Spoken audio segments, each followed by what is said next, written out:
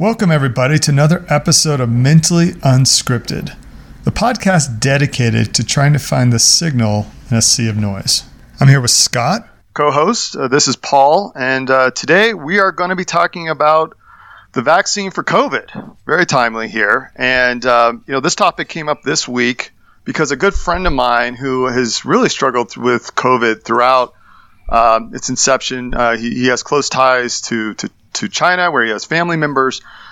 He's just been very, very close to the disease.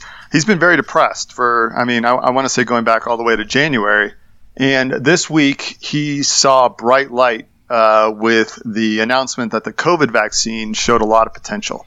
And so he became very excited. So he sent this news to me, and it struck me as kind of interesting because after all that depression and the fear, now he saw this ray of hope. So I started looking into the vaccine, and I started having a series of questions. I thought, Scott, let's talk about it today, off the cuff. We don't really have anything prepared, and that's kind of the purpose of this podcast, is just sort of how do we think through this. So, kind of, what are your thoughts just initially as I put that out there?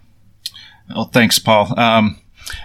First off, the lawyer in me, I just have to say that we're not telling people to get the vaccine or don't get the vaccine. Like you mentioned, we are just kind of going off the cuff and exploring some of the issues surrounding it, ways to think about it. If you're out there trying to decide what to do, just giving you some ways to help you make a informed decision on whether you want to get the vaccine or not.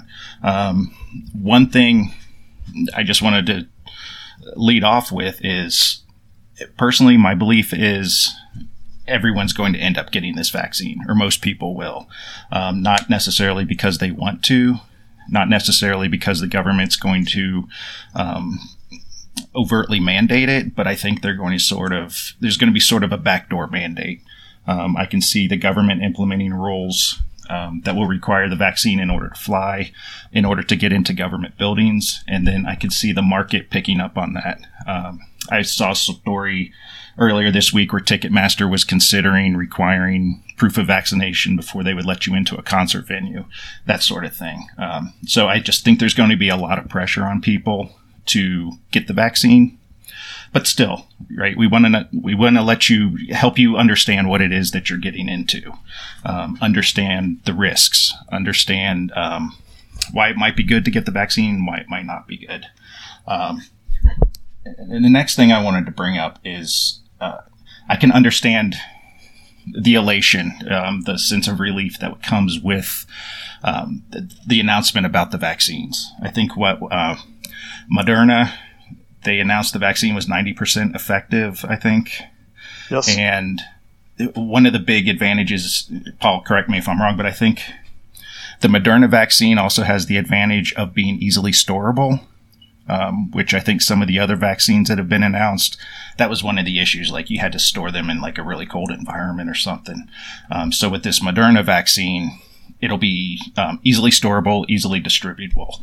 So that's even more cause for hope. And I don't want to dampen anyone's enthusiasm, anyone's relief about this, because the fact is no matter whether you agree with masks and lockdowns, and whether you agree that COVID is as dangerous as the politicians and the media are leading us to believe, we've got to get back to a normal life. We've got to get the economy reopened.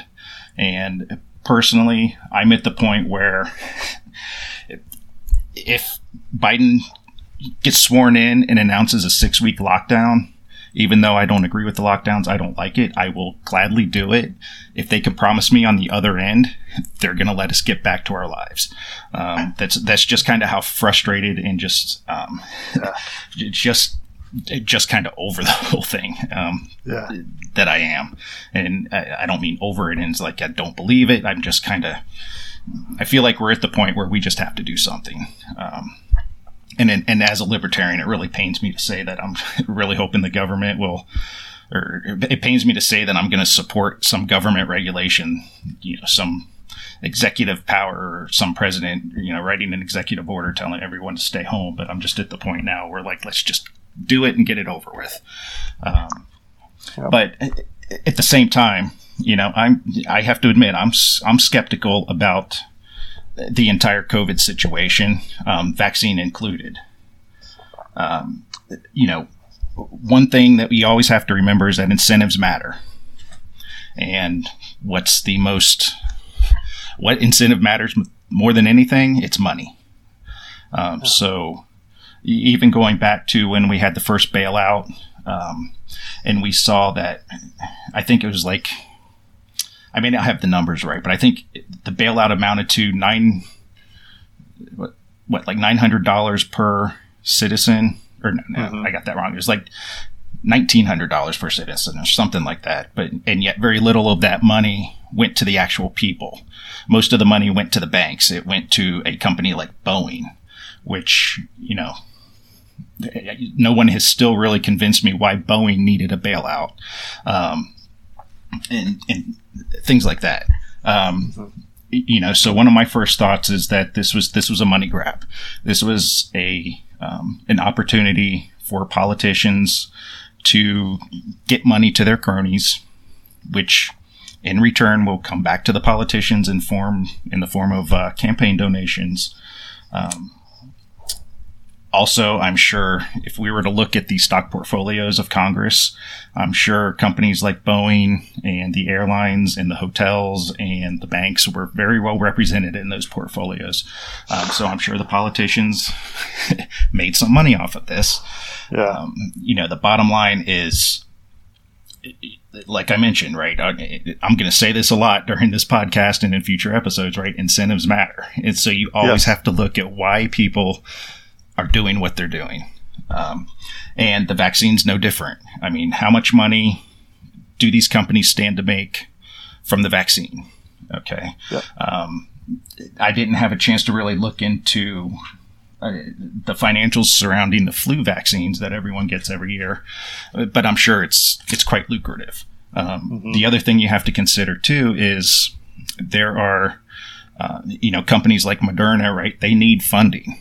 Right. So the more that they can hype up the panic, hype up the fear, hype up the need for a vaccine, the more likely they're going to get money from the government and from private sources to do their research and develop their products. And the same thing goes with, virus researchers at universities. There's only so much grant money to go around. So by hyping up the danger, right, they put themselves at the forefront of the conversation, and the public will start clamoring for the government to start giving more money to these researchers. So, Paul, what do you kind of think about the incentives like that? Well, I think, there's so much to unpack there. That's I think so relevant to how we are all feeling today. I'm a firm believer. You have the and sort of the 90-10 where most of your decisioning is really this emotional reaction, and then if you're good, you've got 10%, which is really logic, and we just kind of back into our feelings with these logical arguments.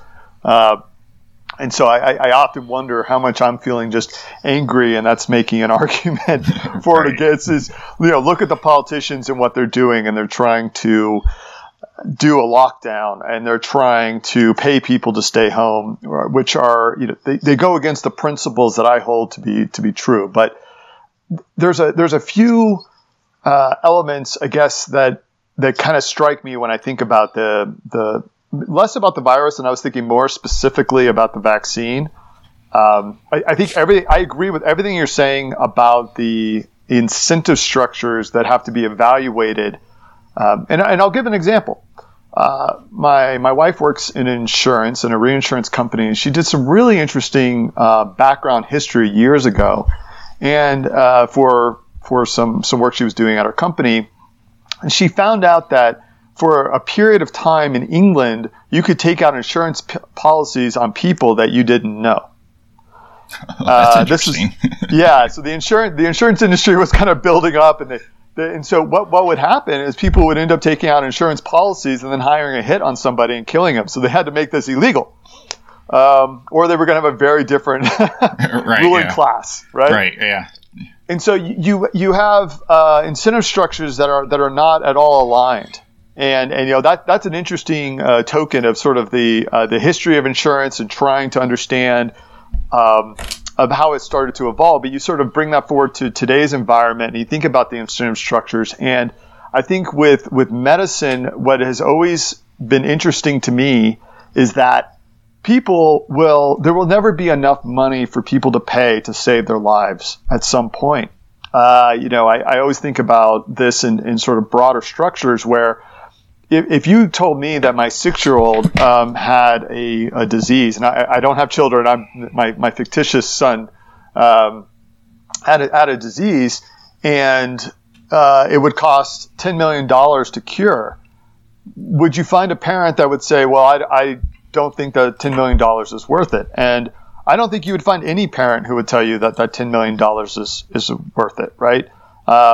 So with our health, with our life, and of course, I mean, we are creatures made to survive. We're always going to want to spend more on our health and our safety. So that's sort of but as we're organizing all of our resources together, we have to be asking, well, is that even reasonable? I mean, if you're not paying the $10 million and everyone else has to pay the $10 million, is that really, a fair kind of bargain?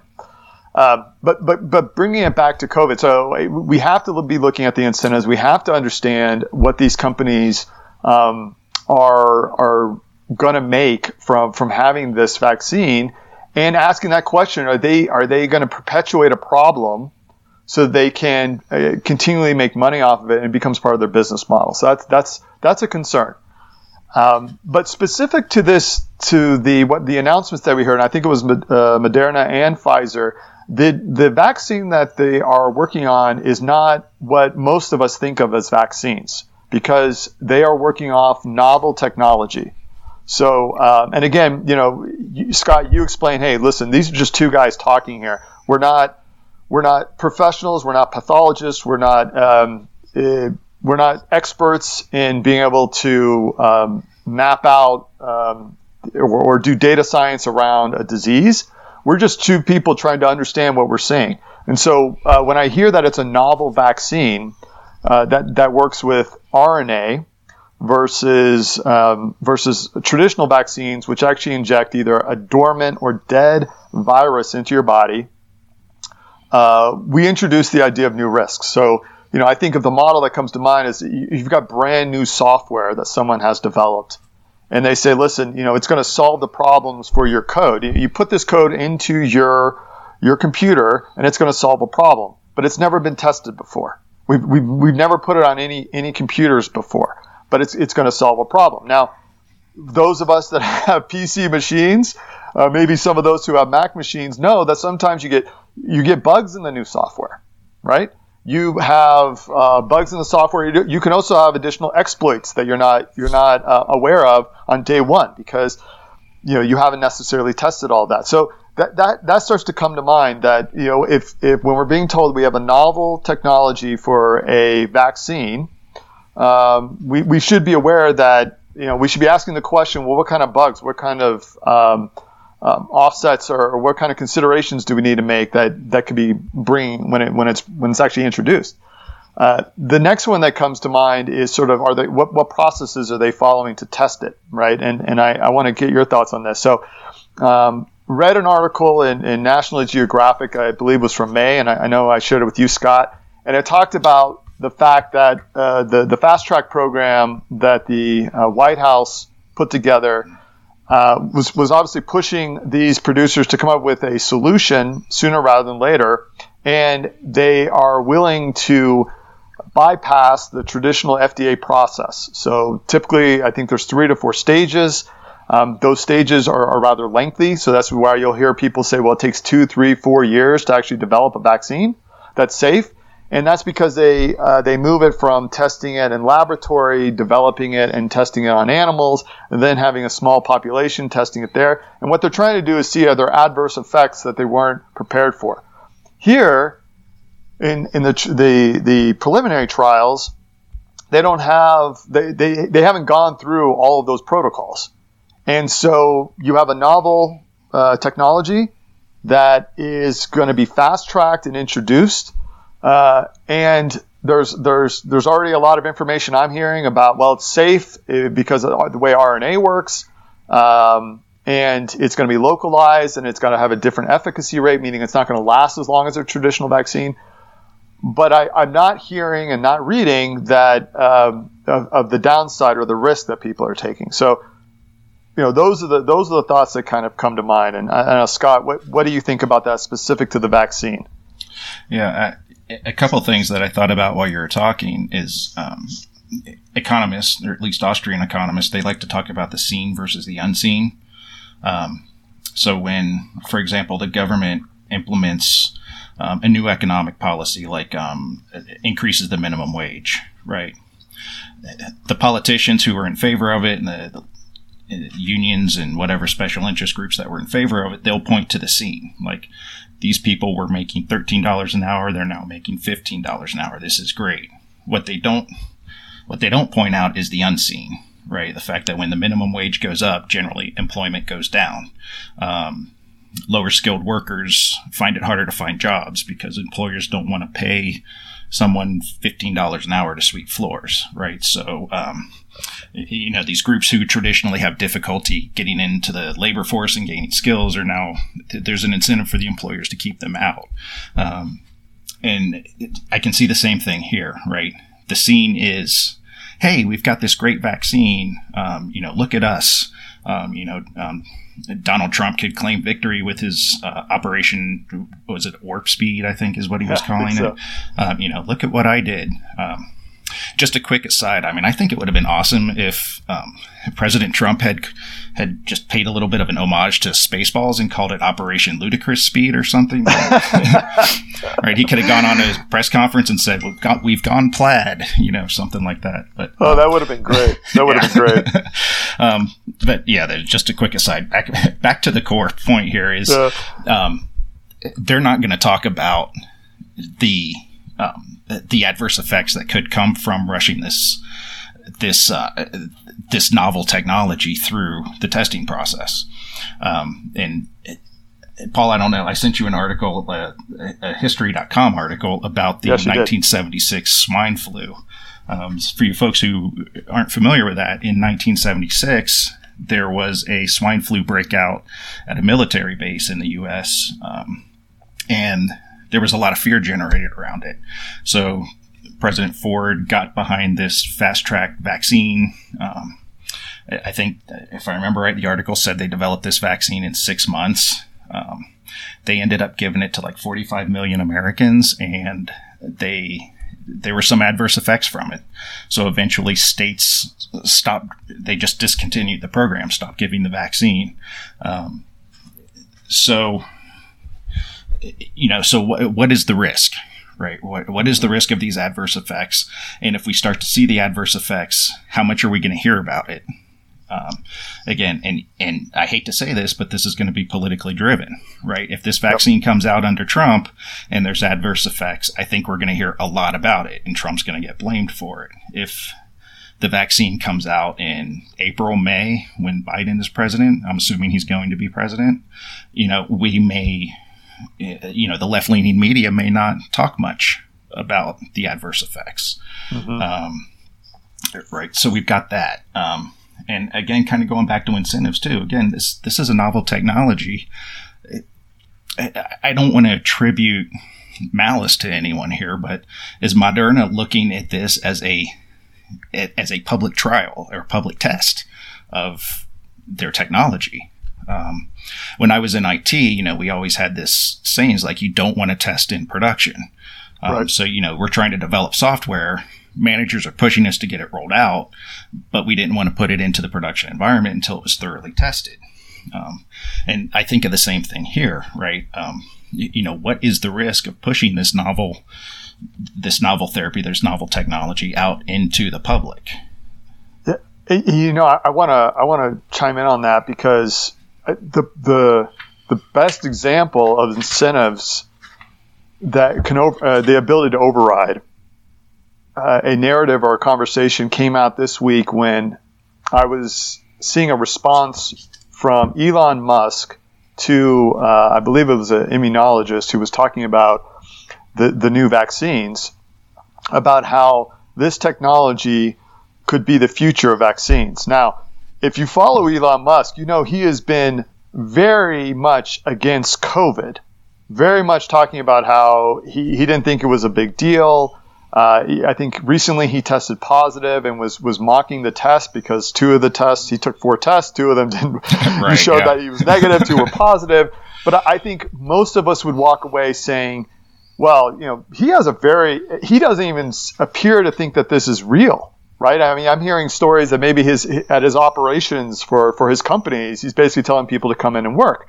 Well, he comes out and says, yeah, no, this is the future of vaccines. And then someone asked the question, well, isn't Tesla developing some of the technology that's used to help develop these specific vaccines? And sure enough, it is. Oh, that's interesting.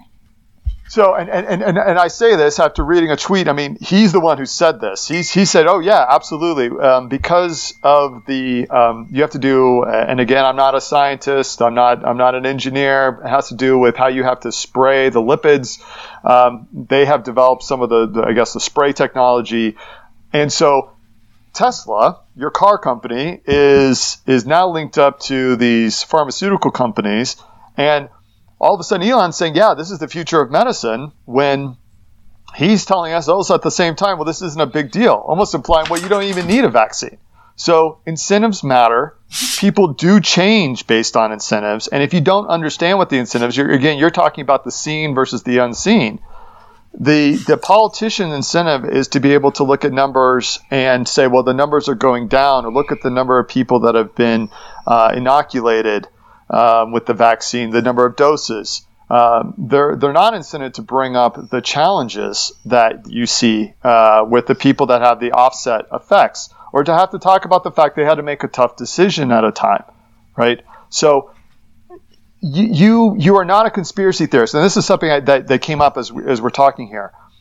One of my frustrations about the politicalization of the topic, and this is just one of them, the vaccine, COVID, is that you're not allowed to ask questions without being aligned to one side or the other, right? And, you know, if you ask questions at the beginning about why people aren't wearing masks, you were going to be positioned on one side. Now, if you're asking a question about why people are wearing masks, you could be flipped, right? Because I remember when COVID started, I was reading things through different sources I had, which was primarily through Twitter, and they were talking about how bad this was. I started wearing an N95 mask that I have. When I go to the grocery store, everyone thought I was crazy. You could see they were all looking at me like I had horns growing out of my head. A week later, 50% of people were wearing masks. And then a week after that, 100% of the people were wearing masks. No one was asking why I was wearing a mask. Now, if you weren't wearing a mask, everyone was looking at you saying, what are you doing, right? Why aren't you contributing to everyone's public safety? Meanwhile, we do have conflicting information that came in from the WHO and from the CDC. So without trying to bring all that back, now we're on to the vaccine. You are allowed to ask questions without it being political. You're allowed to ask, what are the risks of this vaccine? You're also allowed to push back on experts who tell you, listen, I'm an expert, it's safe, go for it. It's a novel technology. The best coders who work at the most advanced companies, when they are developing technologies, they cannot tell you what will happen down the road. They don't know. It's okay that they don't know, but they should be honest about it. So I guess that's a question for you, Scott. I mean, as we're talking through this, what do you kind of foresee as being this next set of conversation about the vaccine? Where do you think it's going to go from here? Yeah, that's a good question. I think one thing, I think a lot of it just really depends on what the results are going to end up being. If this thing does make it out into the public and does start getting distributed, is there going to be adverse effects? And how much of that's going to get reported? And one thing that worries me is, we saw with the Hunter Biden laptop deal, the tech companies here in the U.S., right? They have great power to suppress information that they don't like. so if we do start hearing about adverse effects from the virus, like how much is that going to get into the public domain? How successful are the politicians and the vaccine companies and their lobbyists going to be at convincing the public that anyone that talks about adverse effects are conspiracy theorists? You know, how that label, that sort of label that they just use to discredit everyone these days, conspiracy theorist. So it's really tough to say.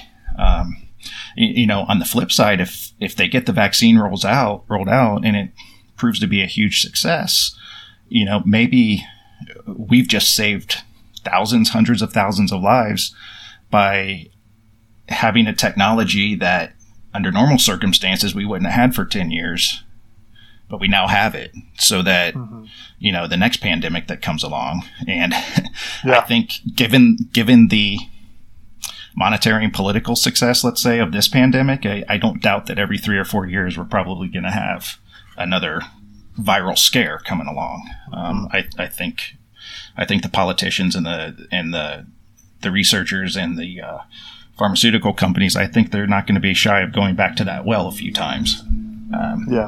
But my point is like, if something real does come along, and I'm not saying COVID isn't real, but I mean something that really will overwhelm the healthcare system, you know, will we be happy that we have that technology, that maybe we didn't test it under ideal circumstances, but we got it rolled out fast. We did realize that it was effective. And so now we're benefiting from it. You know, that's a possibility, right? That's something to consider.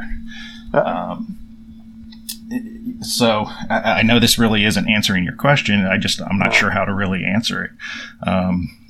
Because it's just, you know, there's so much information here. There's so many possibilities that could come out of this. And again, you know, we've mentioned it a couple of times, the politicization, however you say it, of this whole thing, right? I mean, that's going to play a huge role. It's, you know, who's on what side is essentially what it's going to come down to. So it's just really hard to say. And you can I could kind of feel myself just kind of losing a grip on reality just now, just kind of trying to think about it and twist through it all in my head. What do you think about that, Paul? Well, I think some of the points you raised are if you're skeptical, if you're listening to this and you're skeptical of the vaccine or skeptical of any vaccines, I would challenge you to learn about other technologies that were maybe brought in this way.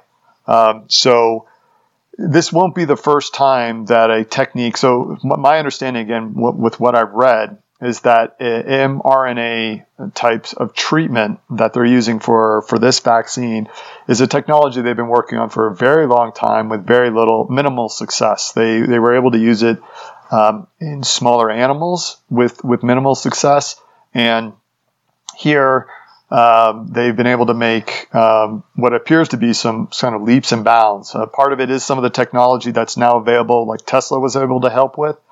And then now you have a pandemic or a crisis in which you're able to have the political will to make some decisions that, as you pointed out, you weren't there in the past. And you know, I always think back to Rahm Emanuel, who was chief of staff for under Obama, who said, you know, you never waste a good crisis. Never, or rather, I think it was never let a good crisis go to waste.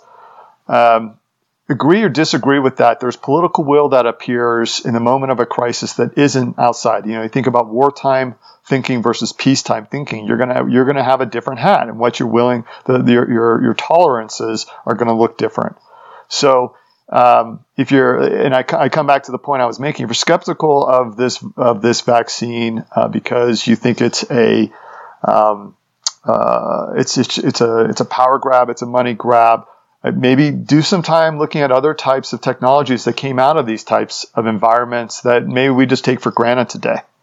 And I would also reverse that. You know, as you're starting to see the events play out, and you're seeing, assuming again Biden becomes the president, and I'm going to imagine, given what I've heard to date, that he's going to be much more receptive to putting together a sort of a mass vaccination plan similar to the one you talked about in 1976.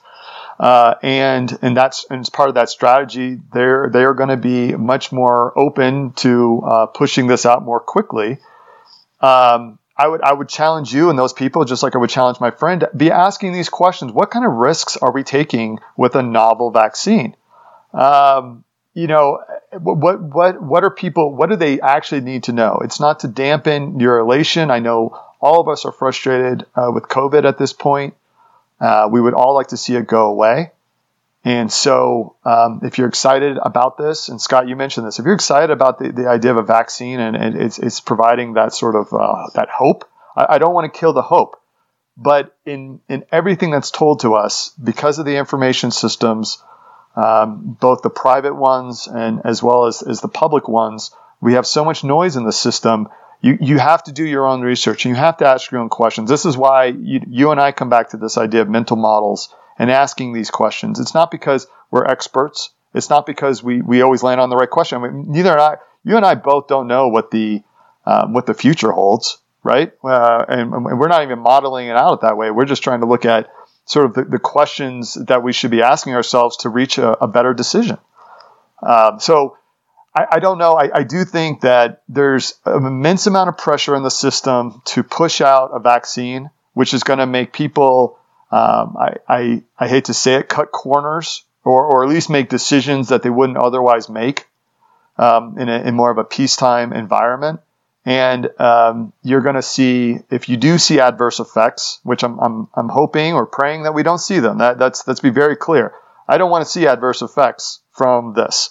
I would love to see, and this is exactly what I told my friend, I would love to see this be the dawn of a new type of treatment that is actually healthy, that is highly effective, that gives us the opportunity to deal with different types of diseases in a novel way, that could be that new frontier. And maybe what we find out through all this process is that the FDA existing process is not effective for today's treatments. Maybe spending 3 years to test it in this way isn't the most effective. Maybe we have new and novel approaches that give us the same level of comfort of safety without the same time requirement. I think you and I could probably both agree that would be a good thing. But we're not there yet. And I can't agree that that's where we are based on the information I have today. So, we just passed the 30-minute mark. So we're probably at a good time to kind of wrap up this initial episode. I guess, Scott, you and I, we talked a little bit offline about what would a follow-up episode to this conversation? What would that look like in your mind? What do you think we would want to explore? Scott, I can't hear you. Sorry about that. Okay. That's all right. I think I would like to see more information. I would like to try to get a sense of, what is the probability of an adverse reaction? To what magnitude would those reactions take? Are they reversible? Right? If you take the vaccine and it makes you sick, will you be sick for a month and then get over it, or would it be something permanent? That sort of thing. Or, is there some treatment that would make the adverse reactions reversible? I would also like to, one thing that is a core principle for me, probably the core principle, is personal responsibility and accountability. So what recourse would people who take the vaccine and have an adverse reaction have? Would they be able to file a lawsuit? Would the government indemnify these insurance or indemnify the pharmaceutical companies? Those are all questions that I would like to know the answer to. And I think knowing the answers would kind of inform any future discussion that we have on this. Mm-hmm. For my own personal knowledge, I would like to kind of study and understand what these RNA vaccines are a little better, and what have been the roadblocks. Moderna is it's like a 10-year-old company, and they've been researching this for the whole 10 years. I think they've been in business. So what have been the roadblocks, right? What have we been trying to overcome here? And again, what's the magnitude of any downside risk? Mm-hmm. So, so I think a very long-winded way is saying, I would like to, hold off on passing any judgment on these vaccines until I get more information, till we start to hear more about what the trials are yielding. Based on the article that you sent me, it sounds like Moderna, like they're still, testing it, right? This isn't something that's going to roll out tomorrow. So there's still more information to come in. And, the idea of Bayesian updating, right, where you take in new information and you use that to update your already existing information, kind of go through that process is let's just keep gathering information. Let's update what we know. And that may mean that today you're gung-ho, 100% ready to take the vaccine. Tomorrow you're totally dead set against it. And the day after you're right back on board, Yeah. I'm imagining you're really excited to jump in the water. You get up on the high dive, you jump it up, and all of a sudden you look down and you realize there's no water. Right. Yeah. The excitement just kind of falls out of you. Right. Yeah. And look at all this through the lens of the biases, right? Like we said at the beginning, incentives matter, right? So what is the incentive behind people pushing you to take the vaccine, right? What is all of that? How political is it? How financial is the incentive, right? Not to be cynical, but, how much do you really trust that the politicians have your best interest at heart and not their own personal financial gain or their own political gain, that sort of thing, right? Just keep all that in mind, right? Always ask what the incentives are. And try to figure out what the blind spots are too. This idea of authority, right? This is huge right now, right? You have to listen to the experts. Science is real, all of that stuff. But, is this person talking to you really the best person to talk to you? I know one of the big criticisms of Fauci has been like, yeah, he knows, he's an authority on the viruses and things like that, but he's not an authority on public health. And I think he's even admitted, when he was being questioned by Rand Paul, I think he even admitted, like, he wasn't considering the broader societal implications of lockdowns, right? He's just looking at solely from one perspective, right? So even if the person you're listening to is an authority, stop and ask yourself, is that authority credible? What exactly are they authority on? And what are they not considering? Because even the smartest people in the world make mistakes. Even the smartest people in the world, there was a time when everyone thought the earth was flat and the earth was the center of the universe, and these weren't dumb people. They were just going off the information that they had, so try to figure out the blind spots, figure out your own blind spots, right? If you're a younger, healthier person who is not in that high risk category for COVID, you may have a very different perspective than if you're an older person who's in the high risk category, or you have loved ones who are in the high risk category, right? That may influence how you look at it. So always try to kind of put yourself in other people's shoes. There's an investigative journalist named Cheryl Atkinson, who I read her book, and she wrote a book on kind of the Obama administration's lack of transparency and his attacks on the media. But one thing she brought up in the book, and I can't remember the name of it right now, but we can put it in the show notes, is that I think she called it the substitution game. So the whole idea is that if you're a Obama supporter and you're criticizing something that Trump does, just switch the names out, right? Take Trump out and put Obama's name in there, right? And see if you still feel the same way. So, you can do that on a personal level, right? You can say, if you're a 20-something who wants to just get back to your normal life, stop and say, well, what if I was a 70-year-old who is potentially going to be impacted by this? How would that change my outlook? Yeah. And try to understand the different perspectives. Yeah. I think that's a great tool that everyone should have in their toolbox to just force yourself to think about others in a different way, and to think about what you may be missing. Just to riff a little bit on that, you talked about expertise.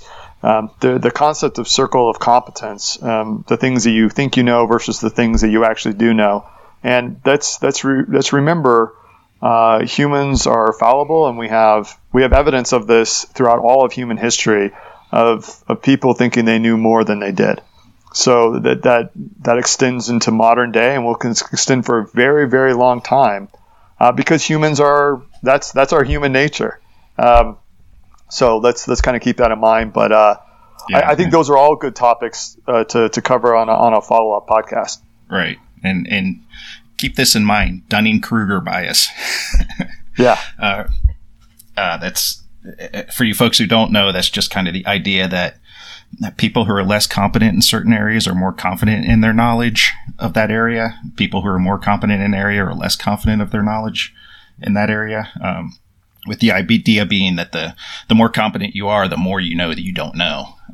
And I think that Dunning-Kruger plays a huge role in a lot of these decisions. Yeah.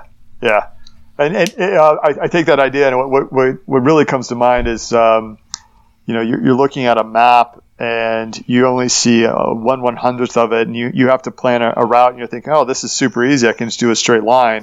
And then all of a sudden, if you saw the entire map and realized it's got gators and tarantulas, it's got mountains, it's got valleys, all of a sudden you think, well, wait a second. Oh, well, I didn't know I had to do all this. I can't map out a path anymore, right? No, right. As you get more knowledge, you become more aware, right? So, all right. Well, thanks, Scott. This was a great conversation, and I think we want to open it up to our audience here. What are your thoughts? What do you think about the COVID vaccine? How are you thinking about whether or not it's safe? What kind of questions do you have? Let us know below in the notes. Ask those questions, and there'll be something we can talk about on the next podcast. All right. Well, thanks everybody. We'll be with you soon.